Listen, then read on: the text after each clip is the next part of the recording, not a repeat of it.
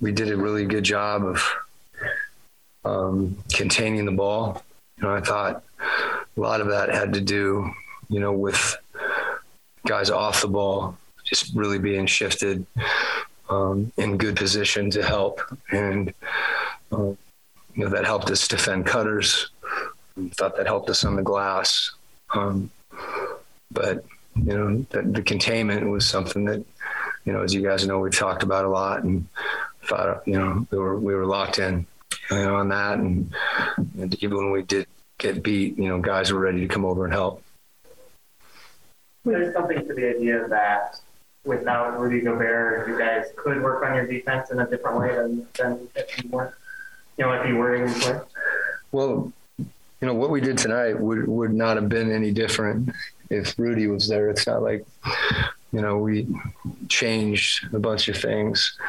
And I think that shows, Hassan had 7 block shots, so we still want to take advantage of our rim protection. But, at the same time, our guys on the perimeter, they've got pride, and,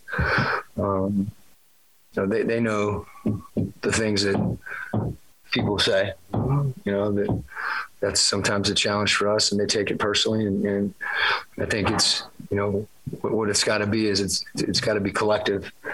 It's no one guy, this is the NBA, and, good offense happens a lot. So you have to be in position to help. Tonight was a different type of game. They played a little more pick and roll than they usually do.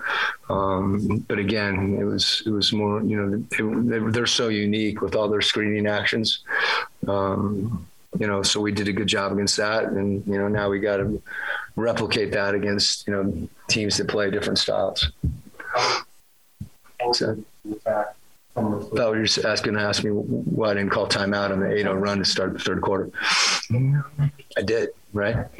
How many players did the attack on to switch it? I think that I've mentioned it before, just kind of having, a collective trust in one another. We always, when there's a switch, we want at least 2 passes out of it.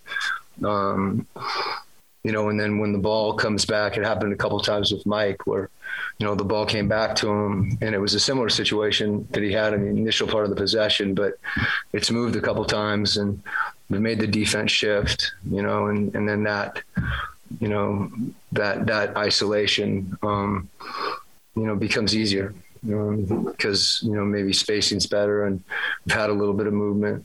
So it's something we'll continue to work on. Our bigs need to keep, getting out quickly on the rolls. That's something we need to continue to work on, so that they can be a part of that. When they don't get out quickly and kind of linger, that's a big thing for us. We've got to roll quickly, and then they've got to get spaced.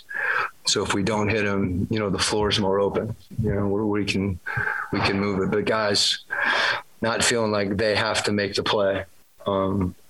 A lot of times in those situations, it's, if you can beat your guy, you don't have to beat him to score. You have to beat him, to create a help situation. And like I said, that, that's the collective trust that we've talked about. And that's where spacing, again, becomes essential. Felt like a really complete performance. Is that competitiveness or detail or what do you feel? Well, I don't want to get too high because, a week or two ago, the sky might have been falling for some people. So I don't think that was the case. And I also don't think that this is one game and, we played the right way. We rebounded. We did the things that, we need to continue to do. So what it should be is something that we can look at and understand why we played well, and then do it again, and then do it again, and then do it again. You mentioned that last game, Stokes' competitiveness was at a high level. You see Hassan's competitiveness was at kind of a similar level tonight, and how important was that? Yeah, I think, when those guys are just battling, even if they don't come up with the ball or, you don't fit, whatever the case is, this is a tough game for the bigs because, they have to be in position to help on a lot of the cutting and then they have to be up to play pick and roll, then they have to be up to play against handoffs, and then they have to be back down again when the ball's on the post to protect that. And that's a lot of more than physical energy. It's, being alert. And to me, that was something that I thought was unique. And then obviously, it's hard to block 7 shots in an NBA game. So, Hassan at the rim, changing shots, and Doak, doing the same thing. So that's what we want from those guys. And they did a heck of a job tonight. We've talked a lot this season about Trent Forrest and about how aggressive he's been and how he's evolving, but it seems like that's a very quick progression from just barely getting into games at the end of last season when Don and Mike were hurt to like what he looks like now. I think there was, when we played Detroit, he's been improving. Sometimes, it's hard. I've said it before to give 12 guys minutes, and, Trent kind of got a window of opportunity when we were just a short stretch. And sometimes guys, look at a 2 or 3 minute stretch and it's like, man, I can't get in the flow of the game, or I'm not loose. And, and that's not the way to approach it. The way to approach it is I'm going to go in for 2 minutes and try to impact the game, and I think that's what he did initially. And then obviously, when we had some injuries and had COVID, there's more of an opportunity to play.